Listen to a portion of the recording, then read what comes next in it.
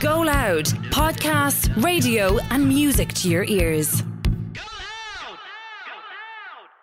Well, colour us happy. It's time for another 80 Gays bonus episode. In the main episode this week, the multifaceted and talented Colm O'Gorman was our guest. I'm still slightly fuming he didn't make us any treats, given that he is also a culinary whiz. I know, he's amazing. You can grill him another time about that, but for now, let's get on with this minisode. Oh, I see what you did there, grill. In the main episode, we asked Colm to share with us his dream meal, starter, main course and dessert.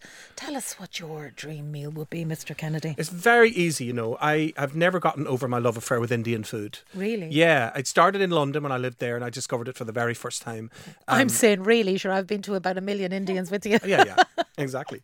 I don't know what it is about that food. Even though these days, as I'm a bit older and I've had all kinds of medical things, I have to be careful about spicy food and about all, you know, I love that it's one of the only foods that you definitely have to use ghee when you make it. Oh, yeah, oh indeed. My God, did you ever hear that? Well, when Pat Kenny had the woman on about ghee.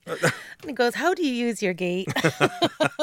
But anyway. Well, you heat it up, of course, and melt it and drip it all over, I think, the lovely onions. Okay, stop. Yes. So I would say Indian food, whatever the starter is. There's a few restaurants around town that I really love, but it's very hard to top pickle, I think. I think pickle is gorgeous, and I've been to pickle a few times. How about you, Katherine? Well, you know what? I am a vegetarian. I haven't always been a vegetarian, but I have been for about the last 5 years. And I love Indian food for that reason, because there's lots of vegetarian options. But the best vegetarian options is in Lebanese food. So I love Lebanese food. I love falafels. I love baba ganoush. I love hummus. I love vine leaves. She's not talking about Sheila Sheik's children here. Can I just point that out? You took me the other night, actually, to that amazing... What was it called? Corfu? It's called Corfu. That's a Greek restaurant, but they have a lot of Greek food. Has kind of Lebanese...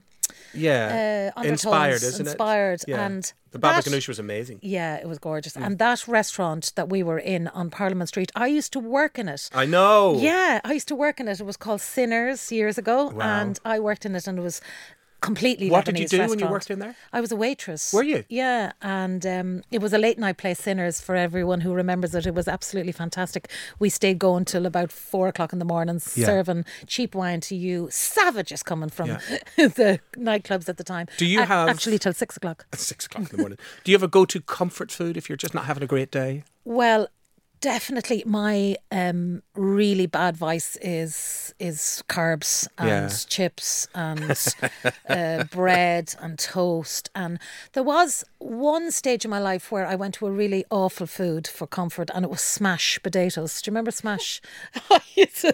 Officer, arrest her. Very Horrible, 70s of you. Awful stuff. Wow. That you just, I think I was a student at the time. Yeah. But That's my funny. favourite food, I go to Nice a lot, so I love really good food. Yeah. I love risotto. I love How do you cope with being a veggie in Nice?